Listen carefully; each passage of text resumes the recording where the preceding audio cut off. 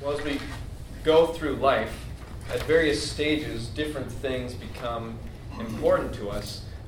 If you can think back, like what was important to me when I was 4 years old or whatever, I'd imagine it's a lot different than what's important to you now. Well, hopefully it's not the same things. Hudson, really, what's important to him is not laying on his tummy. He really hates doing that, so it's important to him that I'm not on my tummy, or that you're feeding me or whatever. And as I grew up, I spent a lot of time playing video games when I was younger because that was something really important to me. And then as I got a little older, I started getting into other things like paintball, and so I started looking through like paintball catalogs. My friends and I would sit in Spanish class, and then we'd be like, okay, we have a break, and we'd look through our paintball catalogs and be like, sweet, which gun can we never afford to buy? And then in college, as I started, before college, started working at a grocery store, so earning money, saving for college or buying other things became important. And then in college, all of a sudden, earning money became really important because now I have bills to pay, and then you're interested in getting good grades and what job am I going to have. And what's important to me now, just like you, is very different than what was important to me before, because when I was 20, I wasn't thinking about, well, how do I love my wife, or how do I love my child, or how do I pay this mortgage, or how do I lead this church? None of those things were on my mind, and so the things that are important to us change over time. What I want us to ask together is, how does something become important to us? Like, what determines whether something is important to you? And so just think about your priority list and what's ranked on there. How did those things get at the top of your priority list? How did those things get important to you? So we're going to just brainstorm a bit. What determines whether something's important to you or not?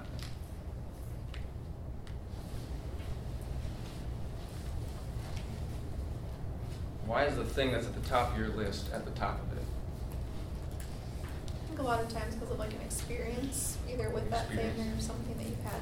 Okay, so an experience, maybe maybe what sort of experience? What's an example?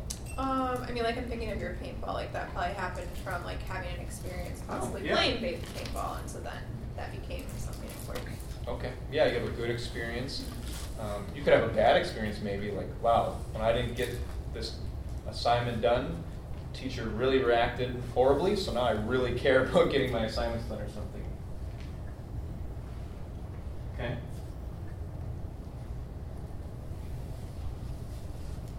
Satisfies a need. Satisfies a need, because you might be sleep's really important to me, because that makes me feel good. Satisfies a need. How does something become important to us? Makes you happy. Makes you happy? Yeah, the more I do this, the more happy I feel. Survival. Yeah. Survival? Yeah, food is important to us because we need to survive. Helps your future.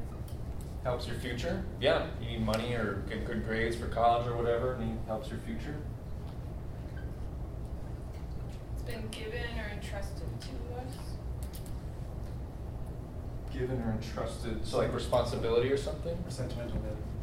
Yeah, or even kids have been entrusted, so I don't know. Someone trusts us with it. Right. Is that what you're getting at? Yeah.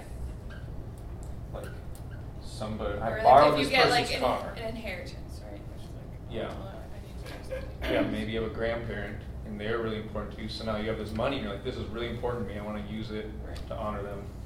Trust it to us, okay. To have the presence of God. The what? To have the presence of God. So if it's something that brings God's presence in your life, or you feel... To have God's presence all the time. Oh, you're saying that is something important to you. It's the only thing that's important. And to honor that's God. a great answer. And, So why is God's presence important to you? well, long ago I heard about a time when King David did not have that. And it was terrifying. Oh, so you maybe heard a story or somebody else's experience right Well, here? I didn't want to fall into the situation that happened there. Okay. So we'll put it here, someone else's bad experience could make us make something else important. Well, I don't know how to write. Someone else's bad experience, and we say, wow, I don't want that to happen to me. Yeah, last call, if there's something on the tip of somebody's tongue. Scale versus value. You value it, so it has like high value or something. Yeah, so it's important. Yeah, maybe your car is really important to you because you're like, this has so much value, like I need to take care of it or whatever. Right, my imaginary Porsche is very I important. know, it is, yeah. Well, like, Some- you You're gonna value answer. like God, so like, you know, getting to church on time or like going to church every Sunday is valued. Mhm. Or So you it's- don't want to be known as the late person, so you make sure you're early. Mhm. Oh, yeah. So maybe what other people think maybe makes something important to us. So if somebody else is like, other people care about how I dress, so now it's really important to me how I dress because what other people think. One more I was gonna say, like, if you have satisfies a need, but also satisfies a want. Boom. I would say teaching, maybe, something. Well, someone taught you? Because it was taught to you. You were taught to tell the truth, so telling the truth is really important. That's a good point. All right, we've got a good list. So as this evening, as we are continuing our series, beginning the journey home in the book of Genesis, we're continuing with Genesis 22. And since we didn't use that as our scripture passage, you can turn to that. It's on page 16 of the Black Bibles. Genesis 22 is where we'll be. And we're nearing the end of Abraham's life. We're going to do tonight, and then next week will be the last message on Abraham. And things are just winding down to him. And when God first spoke to Abraham in his story, he asked him to do something very costly. Back in Genesis 12, he said these words to him, "Go from your country and your kindred and your father's house to the land I will show you." And so basically he says, leave everything you know, leave everything that defines you, leave everything that makes you secure, and go to this unknown place that I'm going to show to you later. And it's like, whoa, that's pretty costly to leave all those things that he knows. And that costly invitation also came with a great promise, because God goes on in verse 2 to say, this is back in Genesis 12, by the way, "And I'll make of you a great nation." This is the promise. "I'll bless you, make your name great, and you will be a blessing. I'm going to bless those who bless you, and him who dishonors you I will curse. And you, all the families of the earth, shall be blessed." So God has this costly invitation for Abraham, but he also has this great promise along with it. And with great faith, Abraham obeyed God. At the age of 75, he left his home, and he left his family. And the past 11 chapters we've been covering have gone over 25 years of Abraham's life, hitting the highlights, low points, well, I guess highlights and lowlights, highs and lows of his life. And there's been ups and downs. He's been times when he trusted God fully, and times when he doubted God and just did it his own way. And the most difficult part of it all for him was how long he had to wait to have a son. Because Abraham promised, "I'm going to make you into a great nation." But Abraham had no kids, 0 kids. So he doesn't even have, seed money to start up this venture becoming a great nation. He has no kids on the way to becoming a great nation. You need people to be a great nation. And his wife, on top of that, was unable to get pregnant. And they were old. It's not like, sweet, we're 20. We've got a lot of road ahead of us. No, they're old. He's 75. And it's like, they just don't have much left to go for them. And God told him, "I'm going to make you into this great nation." And in times when Abraham was struggling, God would reassure him, it's going to come true year after year. But for them, month after month, year after year, and even decade after decade, the pregnancy test came back negative. What is going on? God said we're going to have this kid, and we've been waiting all these years. And then finally, after 25 years of waiting, when Abraham is 100 years old and his wife is 90 years old, God fulfills his promise. They have the child they longed and hoped and waited for. And God kept his word, 25 years later. And you think, how often do we get impatient with God after a week or even a year or 5 years? They waited 25 years. And Abraham and Sarah finally had the son to call their own. It could only be explained by the mercy and power of God. It was nothing short of a miracle. And this is what makes the story we're going to go over and cover today all that more shocking and also challenging. And we didn't read it beforehand because I wanted us to walk. Well, some of us know this story, some of us don't know this story. And I just wanted us to walk through it and experience it with Abraham. And the big question it's going to answer is, how can God tell if he is most important to you? How can God tell if he is most important to you? How can God tell if he is most important to you? You think about our priority lists how can God tell if he's number one on the priority list? And so let's walk through this story, starting in verse 1 as we answer, can God tell if he was most important to you? So, Genesis 22, verses 1 and 2 say this. After these things, referring to the birth of Isaac, Ishmael being sent away, and this treaty made with Abimelech. So Isaac's born. Chapter 22, verse 1 says, After these things, God tested Abraham and said to him, Abraham. And he said, Here I am. He said, Take your son, your only son Isaac, whom you love, and go to the land of Moriah, and offer him there as a burnt offering on one of the mountains of which I shall tell you. What does it mean for God to test Abraham? Or what does it mean for God to test us? And it's easy to think like, well, it's kind of cruel for God to test somebody. Like, why would he test somebody? But we test people all the time. You think about it when you're hiring a babysitter. You don't just grab somebody off the street untested and be like, hey, you watch my kids. Like, it's either going to be somebody you know or somebody that somebody else knows, or you know the parents, and so you're like, okay, I know how they raise this kid, and I can trust them. And then their first night babysitting is going to be a test of whether you hire them again. How'd they do with the kids? Were they just staring at their phone the whole time while kids are running around and coloring on the walls? You're testing people all the time. And teachers are testing people, and they don't test their students in order for their students to fail. They're not like, yes, I'm going to test them, and I hope that they fail. Teachers desire their students to succeed, if they're a good teacher anyway. They test to see what they've learned, and God tests us to see what we've learned, to see what is inside of us. A teacher tests the students to see what's inside of you, how much of this material has gotten in you, and God tests us to see what's inside of us. Specifically, he wants to see what is in our heart. And God tests Abraham in an extremely personal way on multiple levels. And just like when God called Abraham to leave his home and family, again, this request God makes of him is costly.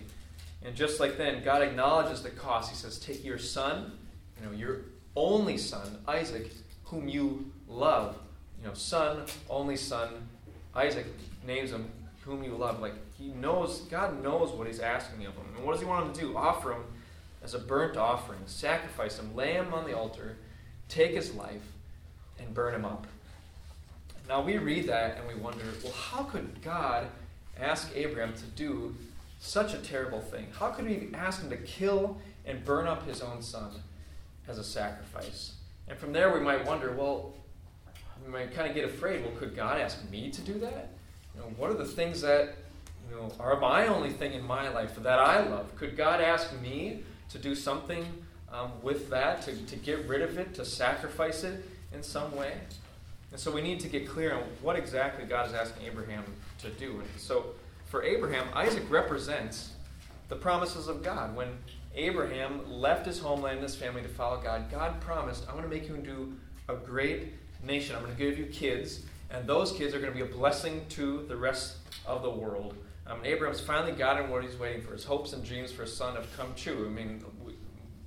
Many of us, if we're married, and especially back in that day, it's like we want to have kids, and Abraham wanted to have kids to pass on all of his stuff to him. So finally he got this thing. God gave him what he wanted. Isaac is the gift that God promised to give him. And not only this, but God told Abraham, you're going to have a great name, you're going to be a great nation, and I'm going to give you this land to call his own. And Abraham left his family and his homeland with these promises in his heart. And Isaac is the start of that great nation. It's the start of Abraham's great name. And he's the one who's going to be there. Abraham doesn't have the land yet. He's going to be, through his kids, he's going to get this land in the future. And so all of God's promises are riding on this kid that God gave to Abraham. And when Abraham dies, Isaac is the heir and the one to inherit all of God's promises to Abraham. And the test is this. Even if you can't have all these great things, will you still follow me? Will you still obey me? And now that Abraham has Isaac, will he say, well, see you later, God. Nice knowing you. I don't really need to do these hard things you're asking me. I've got the thing I want. And so, is he going to just cut ties with him once he gets all the things he wants? And that's the test. Abraham, are you willing to continue trusting, loving, and obeying me, even if it means giving up all the other gifts I've promised you? And as Abraham considers obeying God's request, which of these 4 G's, we call these the 4 G's, which are just like a summary of truths about God, and are a great way, if you memorize these, you could, in a lot of our situations in life, a lot of our issues and struggles and sin comes back to one of these 4 things. And so as Abraham's thinking about obeying this thing that God asked him to do, which of these 4 G's might help him to do that, to obey, if he believed it about God? Gracious. God's gracious? How would that help? He doesn't have to prove himself. Yeah, it's like, I've already got God's love. I've already got, God's grace and kindness and presence. I'm not proving myself by this. Yeah.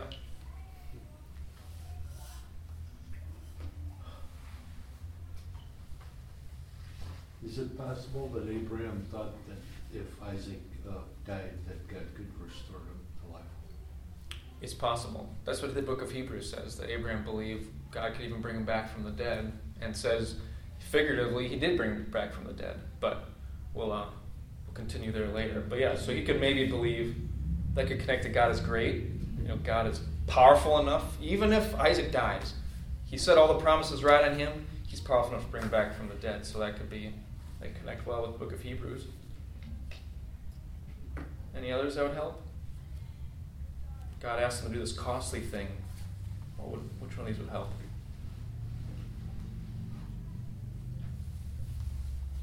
God is good. He's not going to do anything wrong. Yeah. Can trust his plans, trust what he asks us. Yeah. He's glorious, he doesn't have to be afraid. Yeah. And like Nick pointed out, glorious connects to God's weightiness and his importance. And so it's like, well, God's asked me to do this, and he's important to me, so I'm going to do it. And let's see what Abraham does in verses 3 to 4. So Abraham rose early in the morning, saddled his donkey, and took 2 of his young men with him, and his son Isaac. And he cut the wood for the burnt offering, and arose and went to the place of which God had told him. And on the 3rd day, Abraham lifted up his eyes and saw the place from afar. And I'd imagine, at seeing it, maybe a pit formed in his stomach, of like, all of a sudden, like, okay, there's a little gulp there. It's almost like you have this surgery on the calendar for a month, and now the day has finally come. It's like he sees the place, he's like, okay, this is kind of like game time, I guess. And so verse 5 then says, Then Abraham said to his young men, Stay here with the donkey. I and the boy will go over there and worship and come again to you. And all those verbs there, all the action words, are plural. And so fully written out, they would say, we will go over there, we will worship, and we will come again to you. And so why does Abraham think him and Isaac, are going to return? Does he think God's going to call it off? Does he think a miracle will happen? And as Charles brought up, book of Hebrews says Abraham believed a miracle must going to be about to happen here. And so we'll see what happens. So verses 6 and 7 go on and say, And Abraham took the wood of the burnt offering and laid it on Isaac his son. And he took in his hand the fire and the knife. So they went both of them together. And Isaac said to his father Abraham, My father. And he said, Here I am, my son. He said, Behold the fire and the wood, but where is the lamb for a burnt offering? And Abraham said, God will provide for himself the lamb for a burnt offering, my son. So they went both of them together. And I'd imagine that little conversation may have been one of the most gut-wrenching ones in the Bible. I can think of some other ones. But the son realizes, like, hey, we're going to do an animal sacrifice. Dad, where's the animal? And so he inquires, and with a somber tone, I kind of imagine it, like somber tone, maybe with a tear in his eye, Abraham expresses his faith in God and says, God himself is going to provide the lamb for burnt offering, my son. And then verse 9 completes their journey up the mountain, and when they arrive, Abraham makes all these necessary preparations for the burnt offering. And the story almost like slows to a crawl as we watch each action in slow motion. 3 days time pass in a verse, and now we know how many words are dedicated to these actions. And so verses 9 through 14 just kind of really slows down.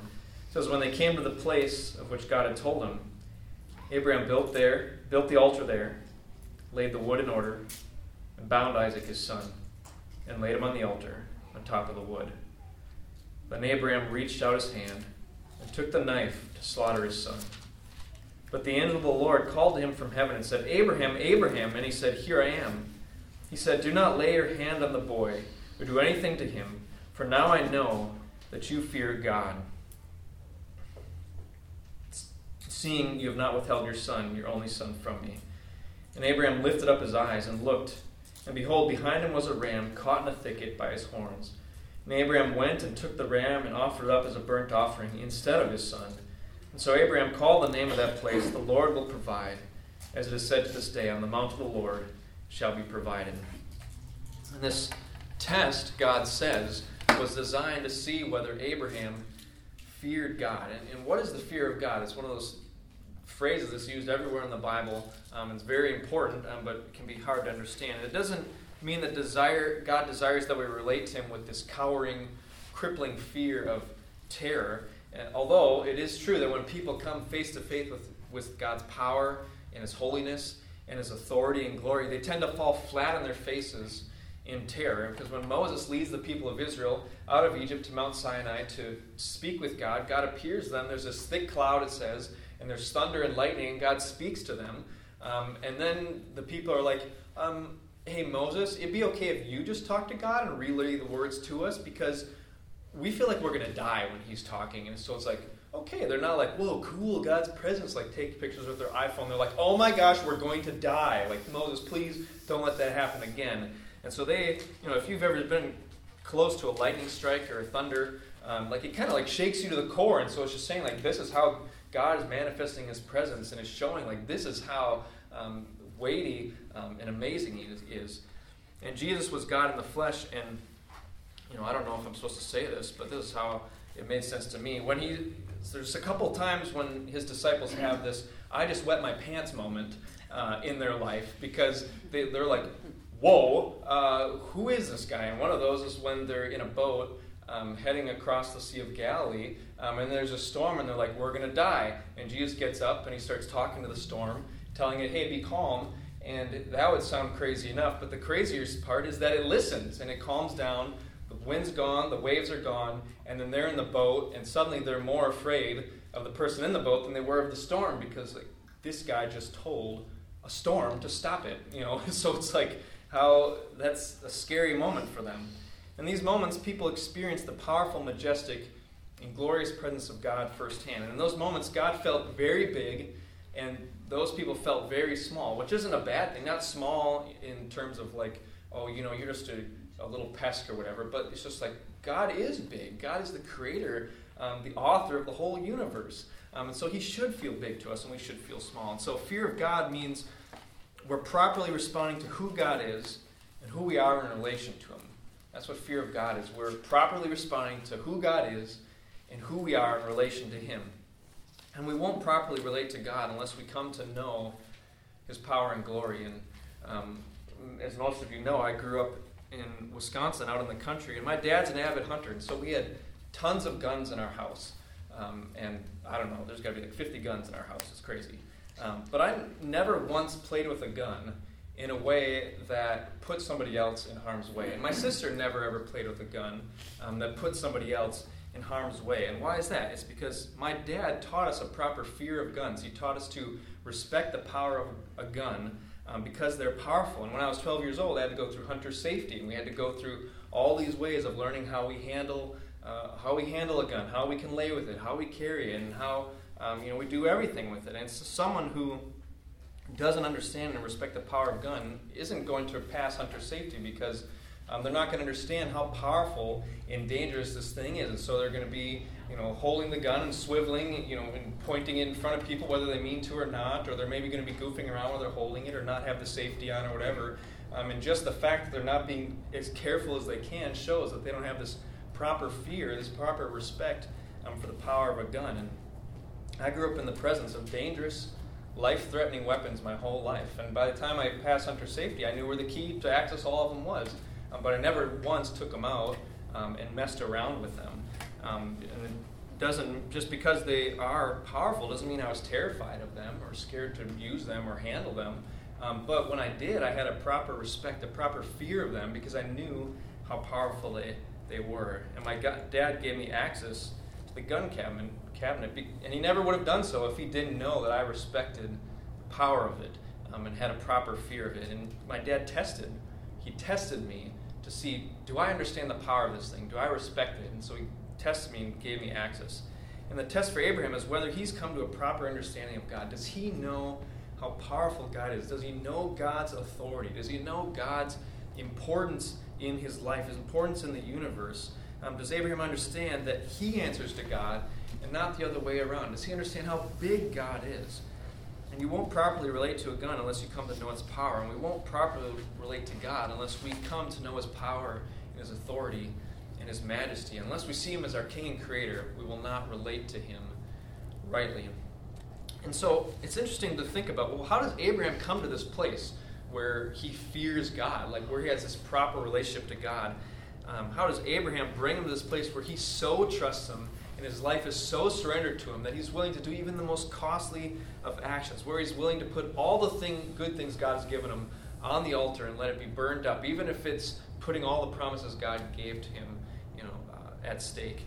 Well, God didn't bark orders at him or beat him into submission. He didn't come and just intimidate him, and make Abraham cower in fear. But what did he do? God's been blessing Abraham. He showed him immense patience. He showed him amazing love and grace and kindness all throughout Abraham's life. Even when he was doing the silliest of things and acting foolishly, God was still protecting him, still being kind to him, and showing him that he is going to be there for him, even when Abraham didn't deserve it. And God made all these promises, and he kept his word. And so Abraham comes to this place where he's like, I have a proper understanding. I'm fearing God's authority and his power, his goodness, his importance because of how God has shown him this amazing love. And I think of Romans 2:4 that says God leads us to repentance, to turn to him by his kindness. God's kindness is what leads us to repentance. And all this leads to Abraham's trust. He tells Isaac, the Lord will provide. Why is that? I don't know if that's where I would have gone in that situation, but he's like, Isaac, the Lord will provide. But through everything Abraham's been through, the times when he tried to take things into his own hands and could have just messed the whole plan up, times when he was wandering and doubting, God always provided. And so he's learned, God can be 100% trusted. I don't need to hold on to my life. Like that first scripture reading from Mark, Jesus says, if you try to hold on to your life and save it, you're going to lose it. But if you lose your life, if you open it up to Jesus, then you will truly find it. Find what you're looking for. And Abraham's learned, I don't need to hold on to it. I don't need to do this my way. I don't need to hold on to my own sensibilities. I don't need to have objections and be like, God, I don't think you have this all planned out. He's learned, no, God's got it all planned out. So the Lord will provide. He's going to come through. I can trust him with my life. And he knows God is good, and he knows God has loved him. Through the past 40 years, Abraham has come to trust God with anything, even the very promises that are bound up in his son to him. And God speaks to Abraham again in verse 15. Verse 15 says, And the angel of the Lord called to Abraham a second time from heaven, and said, By myself I have sworn, declares the Lord, because you have done this, and have not withheld your son, your only son. I will surely bless you, and I will surely multiply your offspring as the stars of heaven, and as the sand that is on the seashore.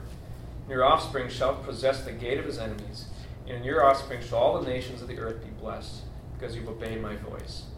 And so Abraham returned to his young men, and they arose and went together to Beersheba. And Abraham lived at Beersheba.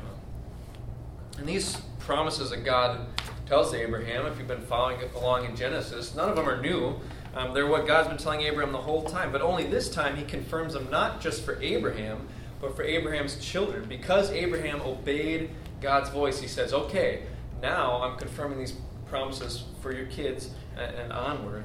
And Abraham heard the word of God, and he did it. And this is what he's commended for in our second scripture reading we did, James 2, that he doesn't just hear God's word, but he does God's word. His faith in God that he talked about back in Genesis 15, when it says Abraham believed God, it was counted to him as righteousness. And then James, the author of that letter, is saying, you can tell that his faith, his belief at that point was real because of what he does in Genesis 22. What he does proves that his faith is genuine, that it's not fake, that he's not just like, okay, God, I believe you, now get off my back or give me the things you said you would give me. But you can tell it's real by what he does. He hears God's voice and obeys him. And why is this so important to God? Why does he respond at this point like, okay, you obeyed my voice, now I'm going to confirm these promises again, and even for your kids because you've obeyed. And if you think about the whole story of Genesis, when we started in Genesis 1 and 2, this is the exact way God wanted us to relate to him from the beginning. He created Adam and Eve, who were supposed to live with him in this relationship where they hear his voice and they believe it and they obey it and act accordingly. But it all goes downhill in Genesis 3 when things get turned around and they stop not trusting God's voice and they start thinking like maybe God doesn't have our best interests in mind. Maybe God isn't concerned with our good. And so the reason Abraham can now be a blessing to the whole world is because he's returned to that relationship that God wanted us to have at first, where we're listening to God's voice and obeying him. And that's the only way we can have a blessed life. We talked about how it's only under God that we can have all the promises that God wants to offer to us. And Abraham has learned to live, as we say here, a life of total surrender. When we wave the white flag of surrender, we're saying, I'm not fighting you anymore. I'm not doing it my way anymore. I'm not trusting myself anymore. What you say goes. When you speak, I listen and obey. If you say go, I go. If you say do something, I do it. And that's when we waving that white flag of surrender to God. So we're turning to our big question. How can God tell if he is most important to you? How can he tell if you're the most important thing, if he's the most important thing to you? And the answer is this. Instead of losing him, you'd rather lose anything else. Instead of losing him, you'd rather lose anything else. How can God tell if he's most important to you? Instead of losing him, you'd rather lose anything else. And you can put lots of words in there. Instead of displeasing him, instead of grieving him, instead of going life without him, you'd rather lose anything else. Like there's anything, you'd rather give up anything than not be following God. And Abraham is willing to lose anything, even the best gifts God had given him and would give him, if it meant he's still walking with God. And the test for Abraham is to see if Abraham loves God or if he loves what God gives him. Does Abraham love the gifts that God brings to him, or does he love God himself? Does he love the gifts or the giver of the gifts? And that's the question for us too. Do we love God, or do we love what God gives us? And God is eager to give us good things. God is eager to give us gifts. But if we don't see him as the greatest gift he's ever given, and we're like, I'd rather keep whatever it is, my house, my car, my spouse, and if I get to keep those things, if God's like, hey, if you love those more than me, like, I'm out of the picture. And if we're like, yes, I love those more than you, like, we've got a problem, because those are the gifts he gives us, and he wants us to love him the most. And it's kind of like thinking like dad coming home from a business trip, and do the kids run and be like, yay, daddy's home, or they say like, what'd you bring us? What's the first thought in our minds? We don't want to fault kids too much for that sort of thinking, but it's sort of like thinking of our relationship with God. If it's like, God, what'd you bring us? What are you going to give to me? And I'm mad that you're not, what, you didn't bring anything for me? Like, oh, no, I'm not interested in you. And it's like, or do we say like, yes, we come to God as our Father, we love him the most.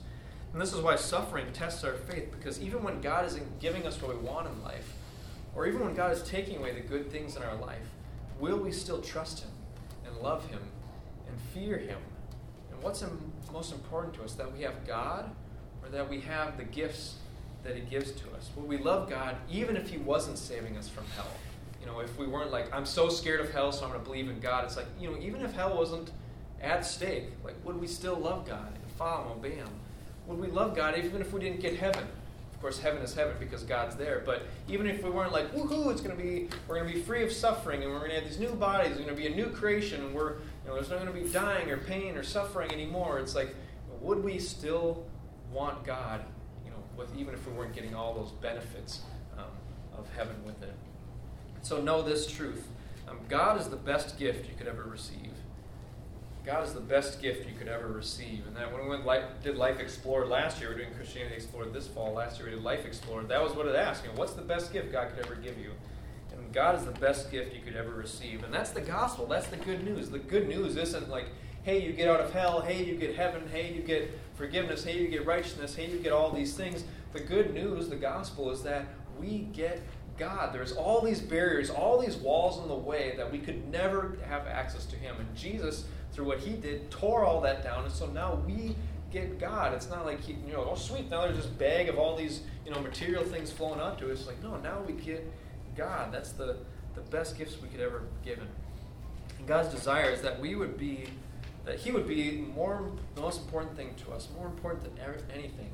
And so important that we'd be willing to lose anything rather than lose Him. And how does God lead us to see Him as most important?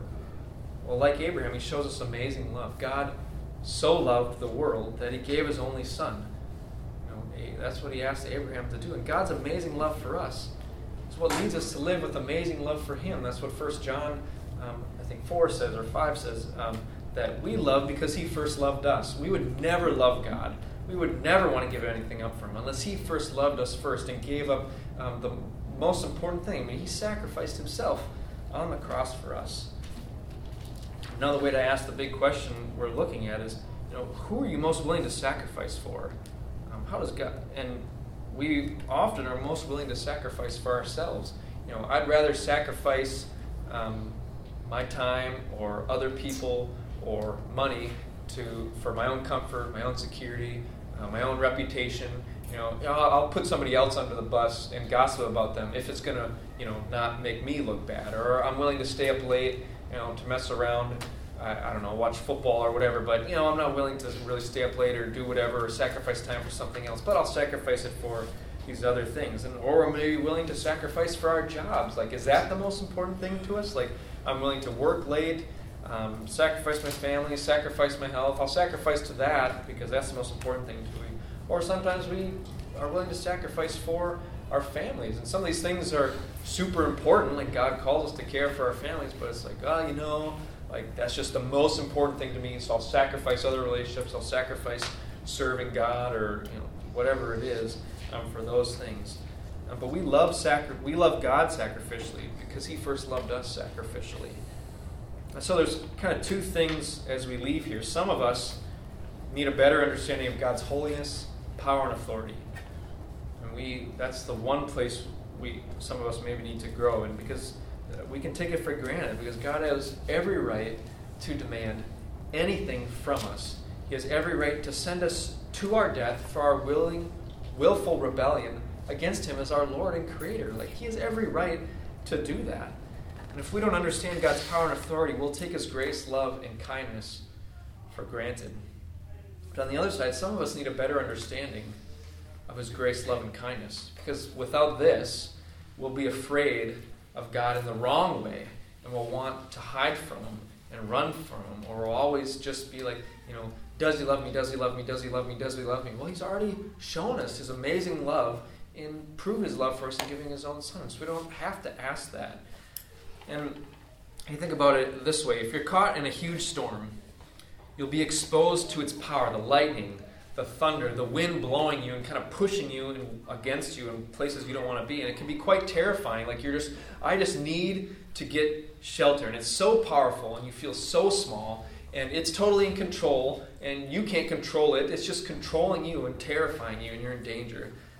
But then imagine you get to this place of shelter where you're totally safe, and you can still, maybe there's not even windows or walls, you're just underneath something, and you can still look out. And the storm isn't any less powerful. It isn't any less, awesome and majestic. And yet, now instead of being terrified of it and cowering and trying to find shelter, now you're standing and getting to stand in awe of it and stand in reverence of it and getting to appreciate the power and the authority that it would have over your life. It could just take your life and you can't do anything about it. And so instead of running in fear of it, you now have a different kind of fear. Instead of looking for safety from its power, now you can be amazed by it and appreciate it. And if we're caught in God's presence with all our sin, all our selfishness, all our lack of love for Him and our lack of love for others, we would be terrified, because we'd be in grave danger, because God does not allow anything sinful or evil in His presence, and His just judgment would stand against us. But when we trust in Jesus and what He did for us, and the payment He made for our sins, we find ourselves in Christ. We find the shelter from the storm that would be dangerous to us, the storm of God's presence. And now we find our refuge, our shelter, our security in Him. And now we can look at His power and His holiness and His justice, and we can have this fearful awe and reverence instead of trying to run away from it and be scared of it. And so if you don't have an understanding of God's holiness, power, and authority, you'll take the shelter that Christ gives you for granted. You won't appreciate the safety, the security, and the refuge that it gives you. You just be like, yeah, I'm just safe here, and sure, whatever, the storm's out there, and it's not super scary, I'm just here. But if we're in that situation, we won't live with thankfulness and gratitude of like, I should be out there, but God has made a refuge for me, so I'm safe. And if we don't understand His grace, love, and kindness, we'll feel like we're always caught in the dangerous storm of God's holiness and power and authority. And we'll constantly be afraid of God. And if we don't have both, it's only if we have both that we'll see God as the greatest gift we could ever receive. Because it's like, well, I should be, terrified of Him, and yet I'm safe and I can be in awe of Him and reverence Him. And if we don't see both, God won't be the most important to us. And the good news is that God is the most powerful, and He's the most loving and gracious and kind. The one with the most power and authority is also the one with the most patience and the most love and the most mercy. And that's why God Himself is the best gift He could give us. Because you don't want somebody in authority who isn't loving, and that's a bad combination. But God is the most powerful, and yet He's the most loving too. And so as we live as God's family, learning to surrender all of life to Him, we should be looking more and more like people who have received the greatest gift that we could ever receive. And if you think about it, what are people like who've received the best gift ever? If you get the most awesome gift you've ever received, what kind of feelings are happening in you? Just name a couple things quickly. Excitement. Joy. Yeah. Joy. Gratefulness. Excitement, joy, gratefulness. Yeah, we could go on. We think about the fruit of the Spirit, like first 3. Love. You're going to, oh my gosh, I so love this person who gave me this gift. Joy, that excitement, and you're saying gratitude. Peace, because we sometimes are always searching. Like I was so excited. This is going to sounds so silly. I just thought of it now, but I've been looking for a coat that fit my arms for years, and my coat ran out. I finally found one on Saturday, and I was like, oh, this is so exciting. And there's this peace. Oh, I can rest. And it's like, well, if with God, we've found the greatest gift in the world, so we can have this peace that I don't have to keep searching. I've already got the greatest thing that I could ever be given. And so, on the other side, how much confidence and excitement would this give us in sharing the gospel with others? We're surrendering all of life to Jesus, but we're also inviting others to do the same. And we aren't asking people, hey, give up all your fun to follow all these stuffy old religious rules. We're inviting people to receive the greatest gift that could ever be given. And so, think about the opposite of what we said. When we have the perfect gift for somebody, how do you feel about giving it to them? Excited, yeah. Maybe they're the same things. Yeah, you can I sometimes have joy. It's like, oh, I'm a bad gift person. So when I have a hard time figuring out a gift. So it's like, oh my gosh, I found a gift. They need this. I'm excited. It happens once every 5 years. I'm so pumped to give it to them and see, how are they going to respond to it. And so we can have that same feeling of excitement and joy and oh, I'm going to get to offer this person the greatest gift and invite them into it. And we put such a focus on the gospel, the good news, because we need to be constantly reminded that God has given us the greatest gift already. But it can easily be, this awesome toy, this awesome gift we got last Christmas, and now it's in the closet and we totally forgot about it, so we're not excited about it anymore. And one pastor, actually a local pastor, says it this way. He said, some preachers and counselors, and think of yourselves, that's not just me. You guys are all preachers of the good news, and you're all counselors in the good news. Some preachers and counselors seem to think the main part of a pastor's job is telling people to behave. I think it's telling Christians how rich they are. I just love that quote because we need to constantly be reminded of how rich we are in Christ because we so often forget it. We need to be constantly reminded of how blessed we are so that we can be a blessing. It was when Abraham became aware of, wow, the greatest blessing, I already have it. It's God Himself. And it was when he finally realized that now God says, okay, you are going to be a blessing to the world. And the same is true with each of us. Let's pray. Father, thanks for a story that can be challenging because you do ask much of us. And Jesus tells us, count the cost before you come follow me because I'm asking everything of you. And Father, we want to be people who come after Jesus by denying ourselves, taking up our cross, and following Him. And so would you Remind us again of the amazing gift you've given us in bringing us to yourself through your Son, and that we could never have done this ourselves, yet you've given it to us freely, out of your grace, out of your goodness, out of your power, so that we can see you as the most glorious. It's in your Son's name we pray. Amen. Amen.